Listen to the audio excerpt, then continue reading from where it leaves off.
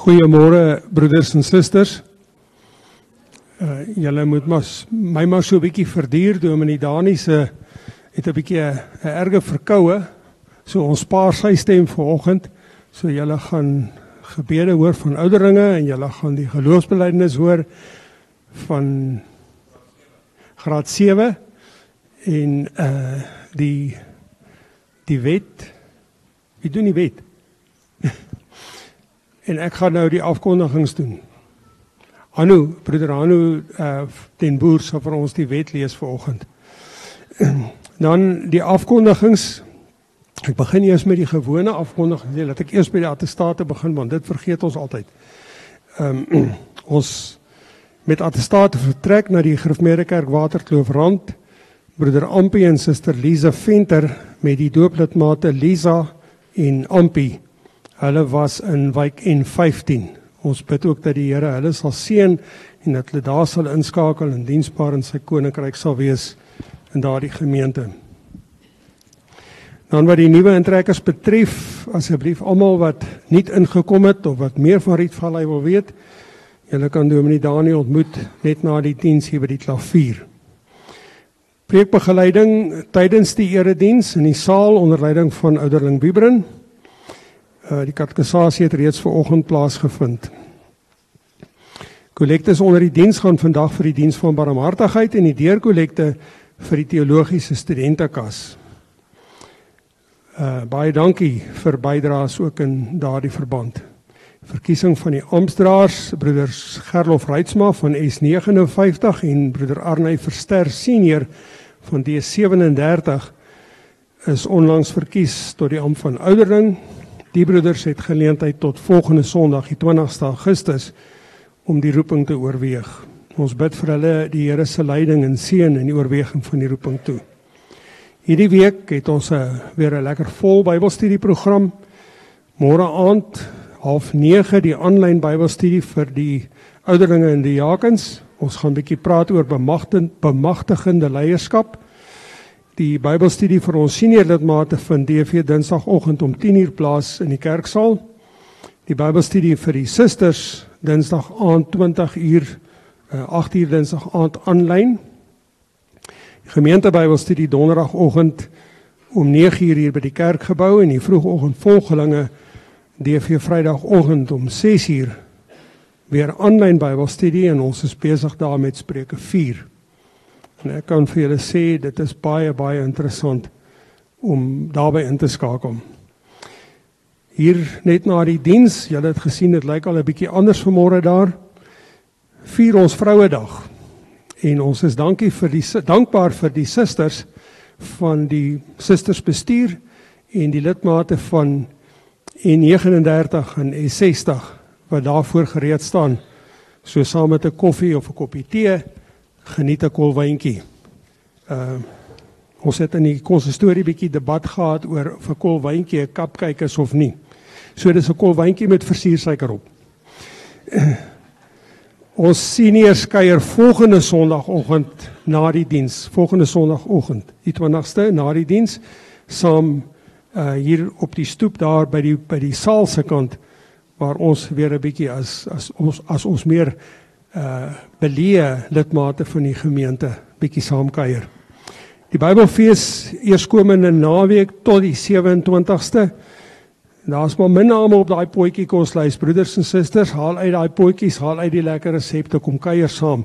Dis kos niks nie, dis nie 'n kompetisie nie, dis doodgewoon net 'n lekker saam kuier, omdat ons dankbaar is dat ons al vir 90 jaar die Bybel in Afrikaans het. Muntlegging volgende Sondagoggend ten bate van Bybelverspreiding, dis hoofsaaklik vir die kinders bedoel, maar natuurlik as u ook 'n klomp losmunte aan die kas het iewers ter bring hulle, kom lê hulle hier, dit gaan alles vir Bybelverspreiding, ons gaan hier voor op die stoep skryf, GKR Bybels 90, om so ook te sê dat ons by Rietvallei vier die feit dat ons die Bybel al vir 90 jaar het. En dan die boeke Baksteen vir 'n Bybelprojek. Ons gaan soek, laat u vir ons u gunsteling versie vat en sit hom in al die Afrikaanse vertalings wat u hand op kan lê. Ons sit dit daar op en jy betaal R100 om daar op te sit, met daai R100 word 'n Bybel gekoop. Dan onthou ook ons uitstalling van Afrikaanse Bybels. As jy 'n unieke Afrikaanse vertaling het, wat jy dink ander mense nog nie gesien het nie, praat met my, dan ons gaan nie in die portale uitstalling hou. En dan het ons ook, wil ons net herinner aan die spesiale Afrikaanse Bybelfees, wat DV die 27ste 3:00 die middag by die Voortrekker Monument aangebied word. Dan die Afriduetfees, ons het nog R250 kaartjies beskikbaar vir Saterdag middag en vir Vrydag aand. So ek sal ook na die, nie ek nie, Callie, sal na die diens op die stoep wees, die van die wat miskien nie die grapie onthou meer nie, op die stoep beskikbaar wees vir die kaartjies, om kaartjies daar te verkoop.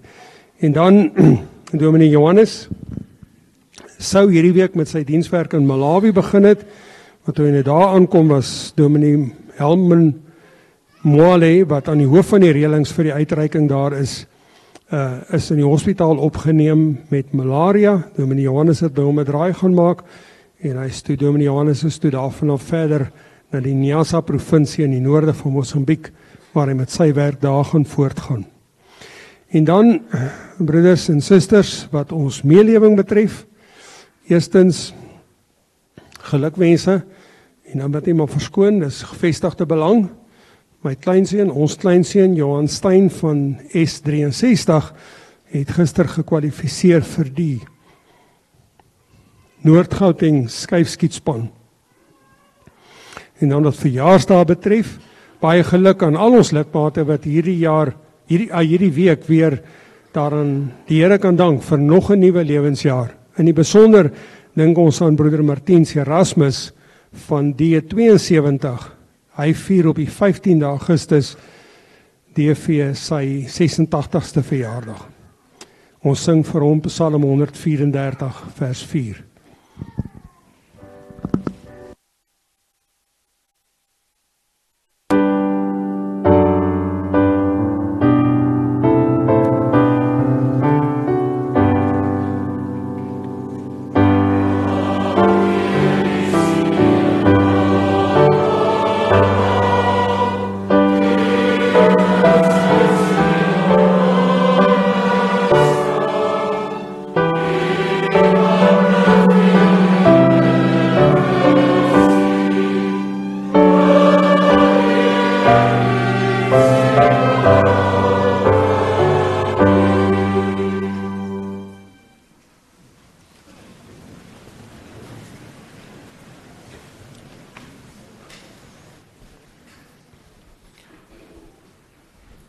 Goeiemôre, gemeente van ons Here Jesus Christus.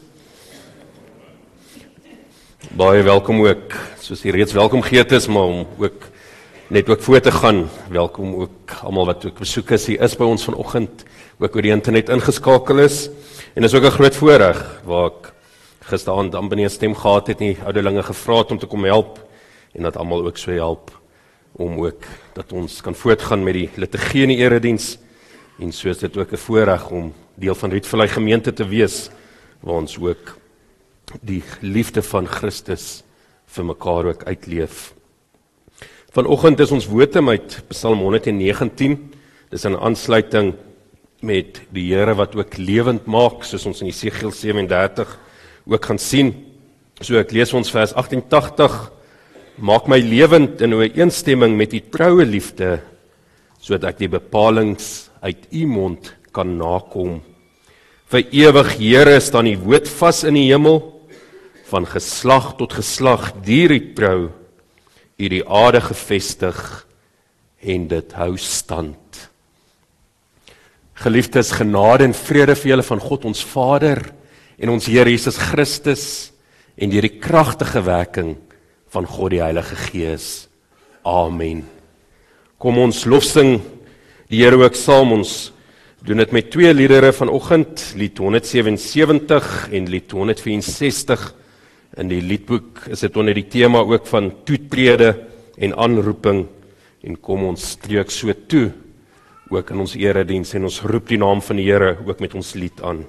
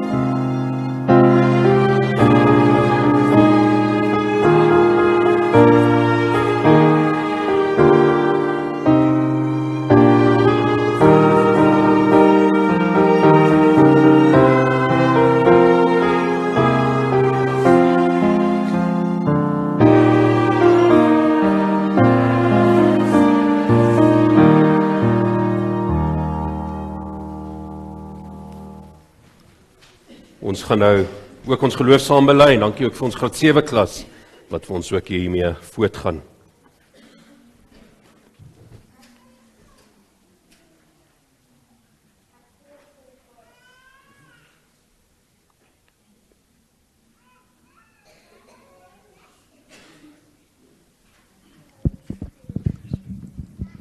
Ek glo in God die Vader, die skepper van hemel en aarde, en in Jesus Christus, sy enige seun, ons Here, wat ontvang is van die Heilige Gees, gebore uit die maagd Maria, wat gelei het onder Pontius Pilatus, gekruisig is, gesterf het en begrawe is. Hy het die lyding van die hel ondergaan. Hy het op die 3de dag opgestaan uit die dood, opgevaar na die hemel en sit aan die regterhand van God, die almagtige Vader. Waarvandaan hy sal kom om die lewendes en die dooies te oordeel. Ek glo in die Heilige Gees. Ek glo aan heilige algemene Christelike kerk, die gemeenskap van die heiliges, die vergifnis van sondes, die opstanding van die liggaam en 'n ewige lewe. Amen.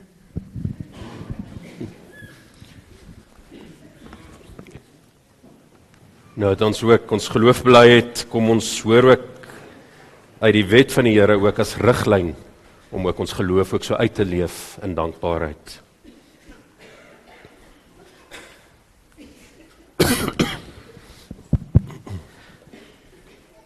Toe het die Here al hierdie gebooie aangekondig. Ek is die Here jou God, wat jou uit Egipte, uit die plek van slawerny bevry het. Jy mag naas my geen ander gode hê nie. Jy mag nie vir jou 'n beeld maak van enige afbeelding maak van wat in die hemel daarbo of op die aarde hieronder of in die water onder die aarde is nie. Jy mag hulle nie vereer of dien nie, want ek, die Here jou God, vereis onverdeelde trou aan my. Ek reken kinders die sondes van hulle vaders toe, selfs tot in die 3de en die 4de geslag van die wat my haat, maar ek betoon my liefde tot aan die 1000ste geslag van die wat my liefhet en my gebooie gehoorsaam. Jy mag die naam van die Here jou God nie misbruik nie, want die Here sal die een wat sy naam misbruik nie ongestraf laat bly nie. Sorg dat jy die Sabbatdag heilig hou. 6 dae moet jy werk en alles doen wat jy moet, maar die 7de dag is die Sabbat van die Here jou God, dan mag jy geen werk doen nie. Nie jy of die man of vrou wat by jou werk, of jou seun of jou dogter, of enige dier van jou of die vreemdeling by jou nie. Die Here het in 6 dae die hemel en alles wat daarin is gemaak, en die aarde en alles daarop, en die see en alles daarin. Op die 7de dag het hy gerus. Daarom het die Here dit as 'n gereelde rusdag geheilig. Eer jou vader en jou moeder, dan sal jy lank bly woon in die land wat die Here jou God vir jou gee. Jy mag nie moord pleeg nie, jy mag nie egbreek pleeg nie, jy mag nie steel nie, jy mag nie vals getuienis teen 'n ander gee nie, jy mag nie iemand anders se huis begeer nie, jy mag nie sy vrou begeer nie, ook nie 'n slaaf of slavin, 'n bees of 'n donkie, of enigiets anders wat aan hom behoort nie.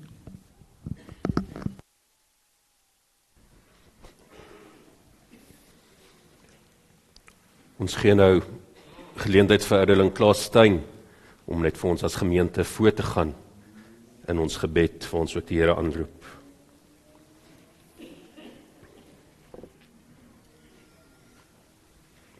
Ekskuus, voor ons by die gebed kom, ons sing eers Psalm 112 vers 1, 4 en 7.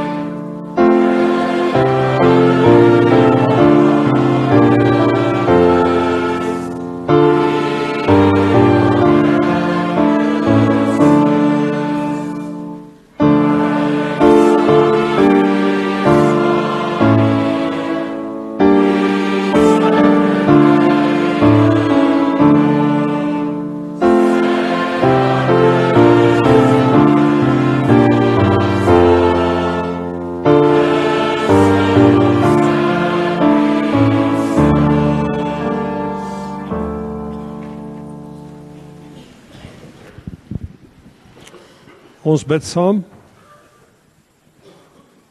Here, ons Here, ons is hier saam, omdat U ons hier vergader het. U het deur die Heilige Gees ons harte wakker gemaak, om na U woord te kom luister. Ons opgewek uit die doodsbestaan waarin ons was, toe die sonde ons omkleef het. Jesus Christus het vir ons sondes gesterf. Hy het vir ons die dood oorwin, en Here, as ons vanoggend opnuut weer ons sondes voor U bely, is dit met die heerlike wete, dat in Christus is ons vrygespreek, het U ons vrygemaak, is ons nuwe mense, en o Here, het U deur die dood van ons Here Jesus Christus, die skeidingsgordyn oopgeskeur, sodat ons U allerheiligste kan betree. 'n Onuitspreeklike groot genade voorreg. En daarom, o Here, bid ons dat elkeen van die kinders wat U geroep het, wat U bymekaar maak, U die voorreg met harte sal aangryp, om in die teenwoordigheid van U heilige koninkryk te kan wees, om saam met medegelowiges te kan aanbid. In die groot wysheid, o Here, skenk U ook bedienaars van die woord, stuur U hulle en rus U hulle toe om die woord te verkondig. En ook vir hulle wil ons vanoggend bid, vir Dominee Dani hier, maar elke ander bedienaar van die woord. In die besonder dink ons aan ons sendelinge, Dominee Johannes tans in Noord-Mosambiek, Dominee Rajesh daar in Indië, ja ook aan Dominee Kayajan wat besig is met sy Franse media bediening. Wil U elkeen gebruik om die woord, die evangelie, die boodskap van verlossing en te verkondig en uit te dra. O Here, ons maak nou ons harte vir U oop, en ons bid U, seën ons by die aanhoor hiervan. Ons bid ook vir hulle wat beproewinge beleef. Daar is van ons lidmate wat steeds worstel met ernstige siekte, van ons lidmate wat steeds in hospitale behandel word, hulle wat alreeds swak geword het vanweë die ouderdom. Wees U vir elkeen 'n God van naby. Hou U hulle vas in U liefde. Dankie dat ons feesvreugde kan beleef, as ons nog verjaarsdae kan herdenk. Weet, Here, dat U skenk aan ons nog 'n lewensjaar, nog geleentheid om U te dien, nog geleentheid om nader aan U te leef. Dankie vir al U sorg en U liefde. Maak ons nou stil, Here, om U woord te hoor. Ons bid dit om Christus ontwil. Amen.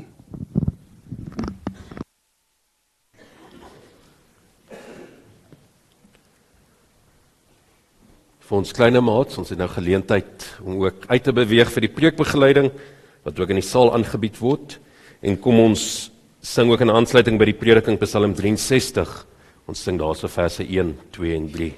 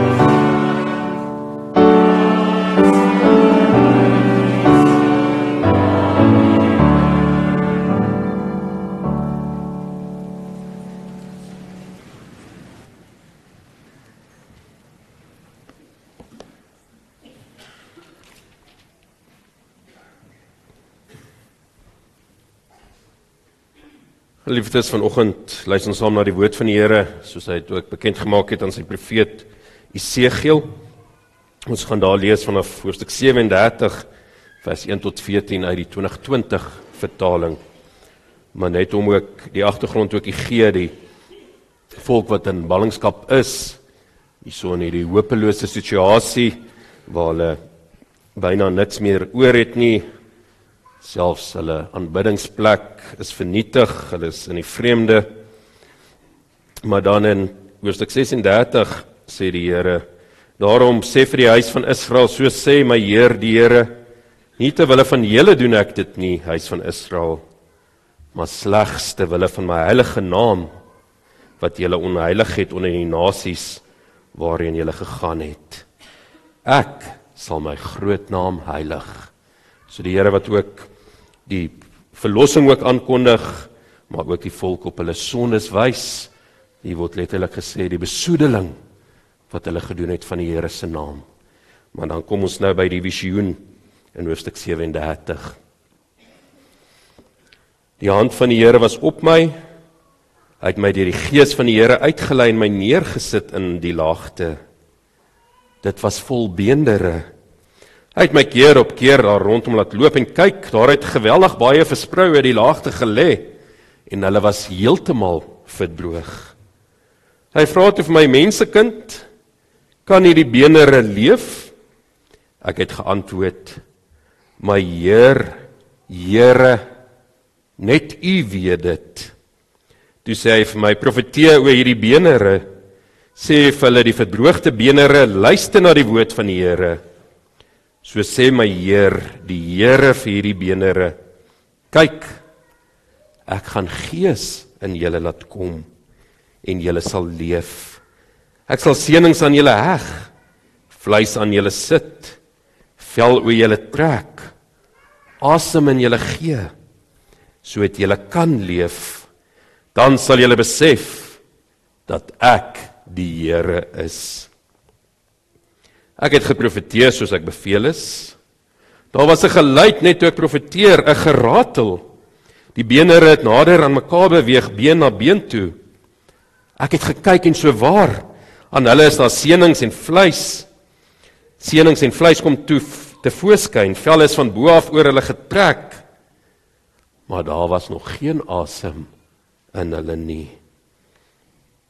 Hy sê toe vir my, profeteer vir die wind, profeteer mensekind en sê vir die wind, so sê my Heer die Here, wind kom uit die 4 windrigtings, blaas in hierdie doodgemaaktes, sodat hulle kan leef.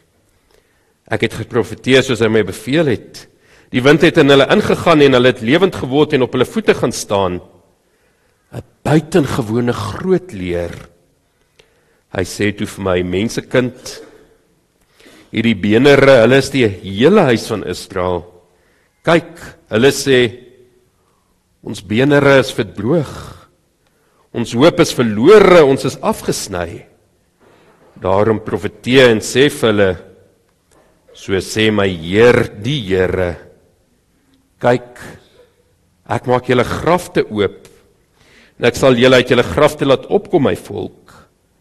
Ek sal julle terugbring na die grond van Israel. Julle sal besef dat ek die Here is, wanneer ek julle grafte oopmaak en julle uit die grafte laat opkom, my volk. Ek sal my gees in julle gee, en julle sal leef. Ek sal julle tot rus bring op julle grond. Dan sal julle besef dat ek die Here is. Ek het gepraat, en ek sal dit doen. Dit is die uitspraak van die Here. Net tot sover. Ons fokus op hierdie hele visioen wat Esegiel ook hier gesien het, maar ons fokusvers is dan ook hierdie laaste vers, waar die Here ook sê, ek sal my gees in julle gee en julle sal leef. Ek sal julle tot rus bring op julle grond. Dan sal julle besef dat ek die Here is. Ek het gepraat en ek sal dit doen. Dit is die uitspraak van die Here. Geliefdes, ons tema vir vanoggend is dat die Here droë bene weer lewend maak. Die profeet Jesegiel lewe in 'n hopelose tyd. Dit word vir ons heilig ook so gesê in hierdie aanhaling in vers 12 wat sê, vers 11 wat sê, maar kyk, die huis van Israel, ons bene is verdroog, ons hoop is verlore, ons is afgesny. Dis amper soos die koerantopskrifte wat ons ook kry, wat daar op hierdie negatiewe gefokus word, wat daar gesê word, maar dit is hopeloos. Daar's geen hoop meer nie. En dis wat hierdie sterk beeld in die Jesegiel ook vir ons so wys, maar hierdie is benere wat hier lê, daar's nie eens meer vleis of senings aan nie. Dit was dalk 'n veldslag in hierdie vallei en die gesneuweldes is net daar gelos, of ander verklaring sê dat hierdie as te ware as 'n begrafplaas gebruik is vir die armes, die wat nie geld het om 'n graf te hê nie. Dit word net in hierdie vallei ingegooi en dan kom die wilde diere en maak die benere ook so skoon. So werklik is dit 'n beeld van hopeloosheid. En dan is dit vir Israel ook hierdie vraag, maar kan ons uit hierdie situasie uitkom? Is daar 'n moontlikheid dat hier weer lewe kan wees, hier waar ons om ons kyk en ons beleef dat dinge dood is? Nie net 'n liggaam wat nie asemhaal nie, maar 'n liggaam wat geen vleis of senings meer het nie, 'n liggaam wat net 'n klomp benere is en hulle lê nog te mekaar.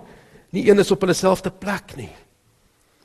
Maar dan sê die Here duidelik uit sy woord vir ons, maar deur woord en gees maak die Here lewend. En dis vir ons baie mooi in die visioen dat die Here vir Jesegiel ook vat en neem en vir hom sê, maar loop eers om hierdie vallei. Besef mooi hierdie situasie wat ek ook in hierdie visioen ook vir jou wys. Dit is dat jy die volle impak hiervan kan besef. Dis 'n hoop bene, maar hulle is uitgedroog. Menslik gesproke is daar geen kans vir lewe nie. En dan vra die Here ook vir Jesegiel, mensekind, kan hierdie benere leef? En ons sien baie mooi Jesegiel se verhouding met die Here wat nou ook as profeet ook gegroei het, omdat hy ook weet wie God is en waartoe hy in staat is. En sy antwoord dan is, maar net U weet dit, Here.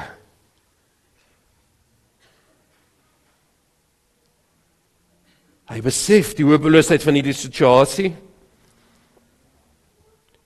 Menslik gesproke is daar geen hoop nie. En so kan ons eie lewens ook kyk na ons verskillende situasies. Waar in my lewe is daar dinge wat dood is? Wat dit van my perspektief, wat ek het beleef en voel, maar daar's geen hoop meer nie. En dit kan in baie vlakke van ons lewe ook wees. Dit kan dalk in ons verhoudings wees, maak met ons huweliksmaat, waar daar spanning is en ons voel, maar my verhouding met my huweliksmaat is dood. Ek het al soveel hier probeer insit en die dinge wil net nie werk nie, of my verhouding dalk met 'n ouer, of my verhouding met 'n kind, met 'n ander familielid. My verhoudings is hierso ook dood, dis hopeloos. Dalk verder vat dalk my werksituasie. By my besigheid, ek sien geen uitkoms nie. Die dinge is vir my te veel. Hier moet as te ware wonderwerk gebeur voordat daar weer hoop ook in my lewe kan wees. So kan ons dit nog verder deurtrek na die sosiale omstandighede. Mense wat ook sê, maar Suid-Afrika is te laat. Dis 'n tweede Zimbabwe en hier kan nie verandering kom nie. Kyk maar net die verval om ons. En ja, ons sien hierdie dinge ook raak en dis deel van die proses wat die Here ook hier vir ons verduidelik in hierdie visioen, maar stap om hierdie vallei en beoordeel dit. Sien dan ook raak hierdie situasie wat werklik meer as hulpeloos lyk, wat dood lyk. Maar dan vra die Here ook vanuit ons verhouding met hom, wat ons ook opgebou het van kindtyd af, van kleintyd af, wat meeste van ons wat hier is, die Here ook geken het. En dan kan ons is die Here ook vanoggend vir ons vra, maar hoe lyk hierdie situasie? Kan daar weer lewe kom? So kan ons dit ook deurtrek, dalk in sekere dele van ons gemeente, ons het wyke wat, as ons saam nagmaal vier, wat daar nie een kom aansit by die voorreg om die sakrament van nagmaal te gebruik nie, en ons het einde van die maand ook weer die geleentheid. En dan kan ons sê, maar dis hopeloos. Kan daar weer lewe inkom? Na COVID is ons kerk heel wat leer. Ons het van 2 dienste gekom na 1 diens toe. Ons kan sê, maar mense is so vas in hulle eie dinge wat hulle wil doen. Hulle harte is so verhard dat daar nie lewe kan inkom nie. Maar dan sê die Here, maar vertrou my. Glo my. Esegiel 36 het hy vir Esegiel hierdie mooi beeld gewys, maar kyk na my volk, hulle wat my naam besoedel het, hulle wat klipharte het. Ek kan dit verander. Ek kan hierdie kliphart uitpluk en 'n hart weer van vlees gee, hart wat klop, hart wat lewend is. En so kan die Here ook in al ons situasies dit ook weer doen. Hy kan ons gemeente 'n gemeente maak wat weer hierdie hartklop het, wat vol is van die Heilige Gees, vir die liefde van die Here ook gaan uitleef in hierdie wêreld wat dit ook vandag nodig het, want as ons om ons kyk is, dan sien ons hierdie dood. Ons sien hierdie hopeloosheid. Ook so in ons verhoudings, maar dan sê die Here vir Esegiel, maar daar's 'n proses wat gevolg moet word. Ja, jy moet gaan profeteer, en profeteer is daar waar ons die woord van die Here bring. En die Here werk kragtig deur sy woord. Baie mooi wat ons herinner dat uit Jesaja ook uit, wat die Here ook vir hom sê, maar die woord van die Here keer nooit weer leeg terug nie.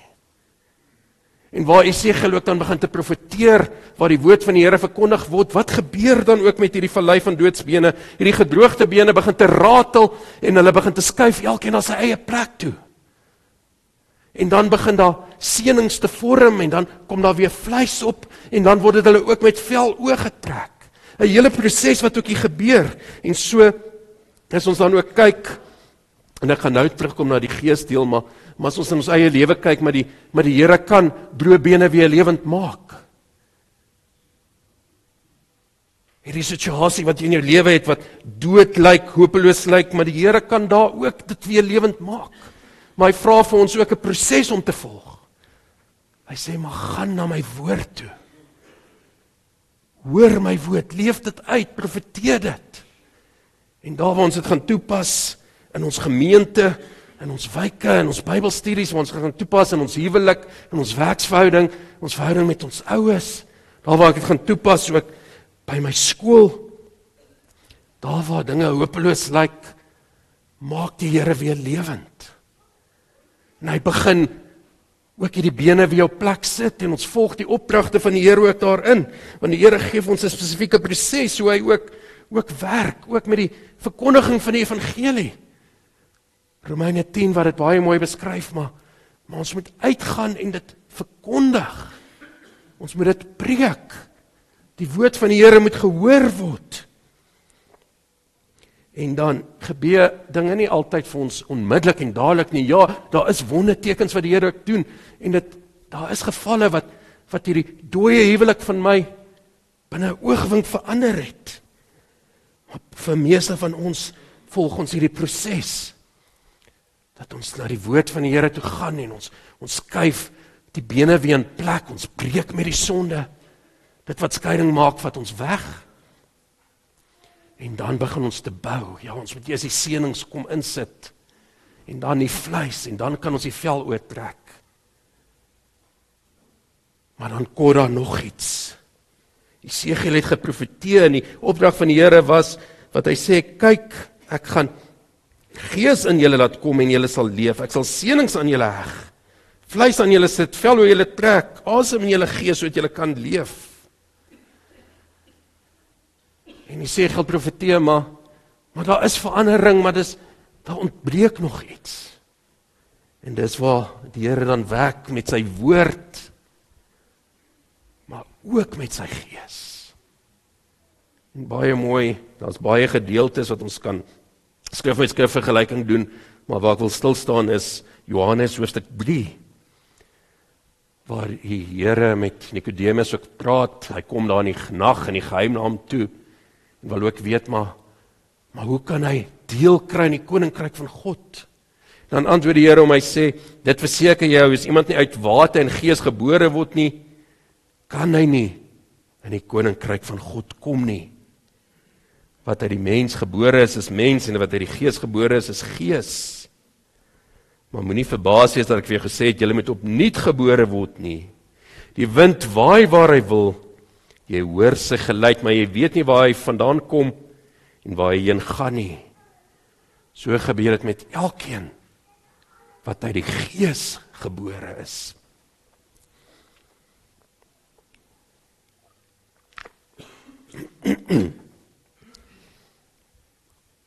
En dis wat ons dan ook leer uit hierdie visioen van die Segel.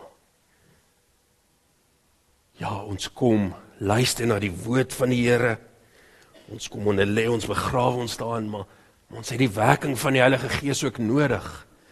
God wat kragtig in ons werk. En so baie mooi, die krag van God word vir ons ook beskryf, die bekende gedeelte van Efesiërs 1, wat daar ook sê, maar dieselfde krag waarmee Jesus Christus uit die dood uit opgewek is dieselfde krag waarmee ons ook uit die dood opgewek is. Die Heilige Gees wat dit kragtig so werk. En daarom in hierdie beeld, hierdie visioen, wat die Here dan vir Segel sê, waar hy geprofeteer, daar het verandering gekom, maar daar kort nog, roep die wind. In Hebreëus is die woord wind, ruach, en die woord vir gees is ook ruach. En so kan hierdie op al twee gedeeltes, op al twee beelde gebruik, en in Segel is dit vir ons soms moeilik om te onderskei, maar waar word daar van wind gepraat, waar word daar van die woord lewensasem gepraat, wat ook net kan dui dat ons net leef, maar so wonderlik ook by die skepings gebeure in Genesis 2, waar die Here ook die vrou gemaak het, maar dan ook die lewensasem in haar ingeblaas het. En so het ons ook nodig dat die Here sy lewensasem, sy Heilige Gees ook in ons gee, dat ons werklik kan leef, sodat ons kan opstaan, en dat hierdie liggame op hulle voete kan wees. En dis waar die Here ons ook roep, en sê maar, daar in jou verhouding, waar die bene weer droog is, daar kan ek het lewend maak, sodat jou huwelik ook weer op sy voete kan staan, sodat ons as GK Rietvallei gemeente is wat nie net sit en luister na die woord nie, maar ons het die Heilige Gees in ons, en ons staan op ons voete, en ons leef dit uit. Eerste plek na binne in ons gemeente, maar ook so na buite. En mag ons daarom tot die Here bid en vra, maar hier waar ons voel, ons is hopeloos, ons is afgesny, bring ook die Gees, want by God is alles moontlik. Die Here kan hierdie situasie weer lewend maak. En kom ons vertrou hom daarop, maar hoekom maak die Here lewend? Hoekom roep die Here die volk Israel weer terug uit ballingskap uit? In die wêreldgeskiedenis was daar vir ons nog geen ander voorbeeld waar 'n volk vir 70 jaar oorgeneem is deur 'n ander nasie, weggevoer is uit hulle land uit. En gewoonlik assimileer hierdie volk dan ook met die ander volke. Maar die Here roep weer sy volk terug, en hy bring hulle terug na die beloofde land. Hy gee weer vir hulle die identiteit, dat hulle die Here se is. En daarom sal die volke en die nasies dit ook so getuig. Maar kyk wat doen die Here ook in hulle. En so werk die Here ook kragtig met sy woord en sy Gees ook in ons. Nie dat ons vir onsself kan getuig en sê, maar kyk wat verrig ons nie. Nee, elkeen van ons se redding is te wille van die eer van die Here se naam. Sodat ons kan stil word en weer besef dat ek die Here is. Dat die Here weer sê, maar ek is Jahwe. Ek is wie ek is. En daarom het die Here ons ook geroep, daarom het hy sy seun ook gestuur, dat Jesus Christus mens geword het en gekruisig is, sodat ons kan lewe, maar nie eerste plek tot ons voordeel nie, ja, maar dit volg daarop, maar dat dit alles gebeur het, dat ons kan erken, maar God is God. Hy is die Here. Want vir ons as mense was daar geen uitkoms nie. Ons sonde dood was hopeloos, ons was soos hierdie droë bene, daar was nie eens meer 'n lijk nie. So dood was ons in die sonde, maar tog, die Here se groot liefde en genade kom werk hy, en hy het ons lewend gemaak, volkome verlossing gegee. En dit gaan ons so 3 weke as die Here wil ook weer met nagmaal ook weer besef en daarby stil staan. Daarom geliefdes, kom ons doen selfondersoek in ons lewens. Ons neem die woord van die Here. Ons gaan grawe ons daarin. En daar waar dinge nog dood lyk, kom ons bring ook die woord van die Here ook daarheen. Ons vra vir die Here, maar laat u woord ook skyn in hierdie donker kuiltes van ons hart, waar ek nog volhard in die sonde. En nie net gaan die bene skuif en die senings en die vleis kom nie, maar die Heilige Gees gaan kragtig in ons werk. En dis wat ons so baie mooi sien ook in Johannes 3, waar Jesus Christus van die Nikodemus dan antwoord, en ek sluit hiermee af. Die bekende gedeelte, God het die wêreld so lief gehad, dat hy sy enigste seun gegee het, so die wat in hom glo, nie verlore sal gaan nie, maar die ewige lewe sal hê. God het nie sy seun na die wêreld toe gestuur om die wêreld te veroordeel nie, maar so die wêreld deur hom gered kan word. En wie in hom glo, word nie veroordeel nie. Maar wie nie glo nie, is reeds veroordeel, omdat hy nie in die enigste seun van God glo nie. En so kom die skeiding dan. Die lig het na die wêreld toe gekom, en tog het die mense eerder die duisternis as die lig liefgehad, want hulle dade was sleg. Maar elkeen wat kwaad doen, het immers die lig, en kom na die lig toe, sodat sy dade nie aan die kaak gestel moet word nie. Maar wie volgens die waarheid handel, kom na die lig toe, sodat dit duidelik kan blyk dat sy dade in gehoorsaamheid aan God gedoen word. En mag dit ons optrede ook wees, dat ons in ons hele lewe ook in die lig van God se woord en die kragtige werking van sy Gees ook leef. En dat ons nie dan vrees nie, maar juis ook met vrymoedigheid binne in ons gelowige gemeenskap, maar ook na buite die woord van die Here bring. En dan besef ons, ja, daar is persone selfs in ons gemeente wat nie na die lig toe wil kom nie. Die wêreld wil nie laat die lig oor hulle duister werke skyn nie. Daar is plekke wat mense nie tot bekering wil kom nie, want hulle glo nie. Maar daar waar ons die woord verkondig, daar laat die Here ook kragtig deur sy Gees werk, sodat ons kan erken en weet, maar die Here is die Here. Erken dit. En dan is ons lewe weer lewend. En dan dra ons vrug. En ons gaan uit en is ligdraers vir die Here. Kom ons onthou, hierdie week, maar die Here maak selfs droë bene lewend en soos ek en jy ook een van daai droëbene wat die Here deur sy Heilige Gees lewend gemaak het. Amen.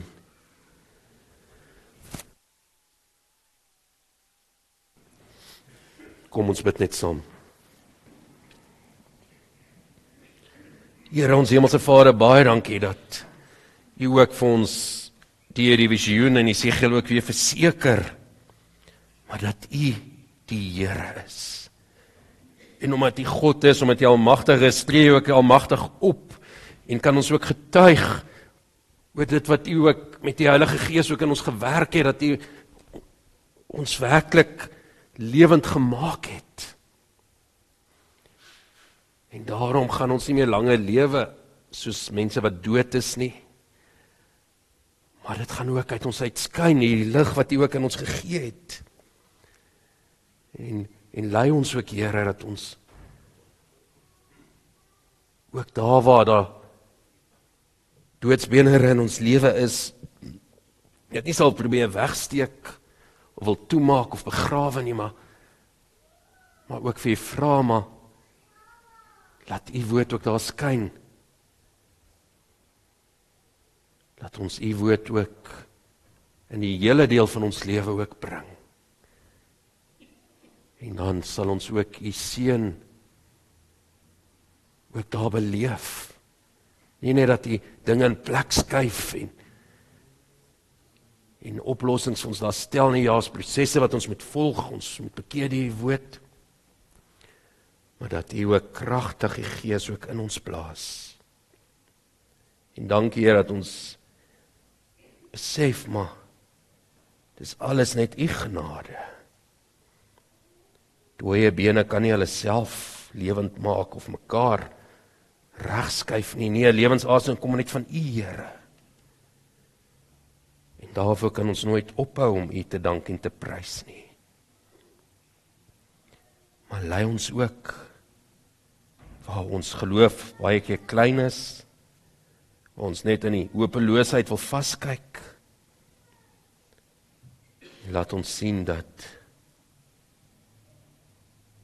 dit nie so is nie. Want U is magtig en kragtig.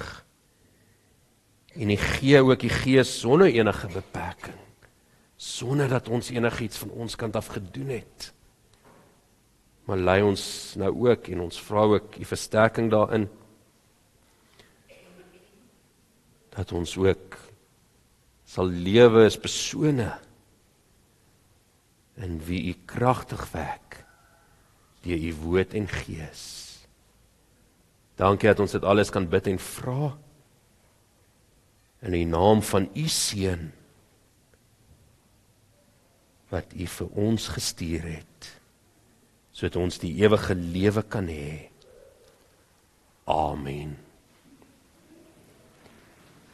Geliefdes, ons is nou die voorreg ook van die diens van barmhartigheid, en daarna sal ek weer ons slotlied aankondig.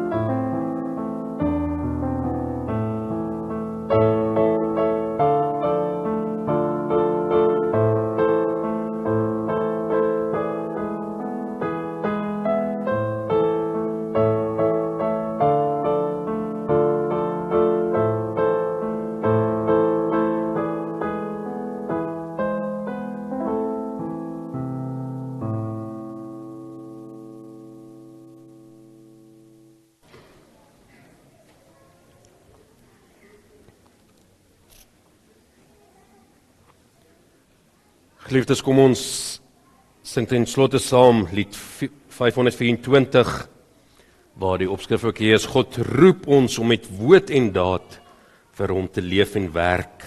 Hy roep ons deur sy woord en gees en maak van ons sy kerk. Lied 425, verse 1, 2 en 3.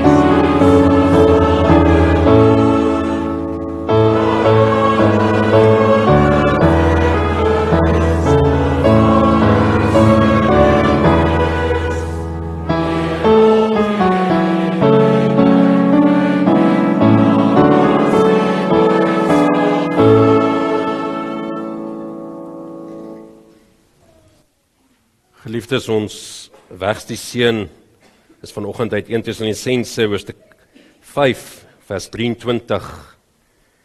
En mag God self, die God van vrede, julle in elke opsig heilig maak, en mag julle volledig na gees, siel en liggaam vlekkeloos bewaar word tot ons Here Jesus Christus kom. Hy wat julle roep is getrou en sal dit doen. Amen.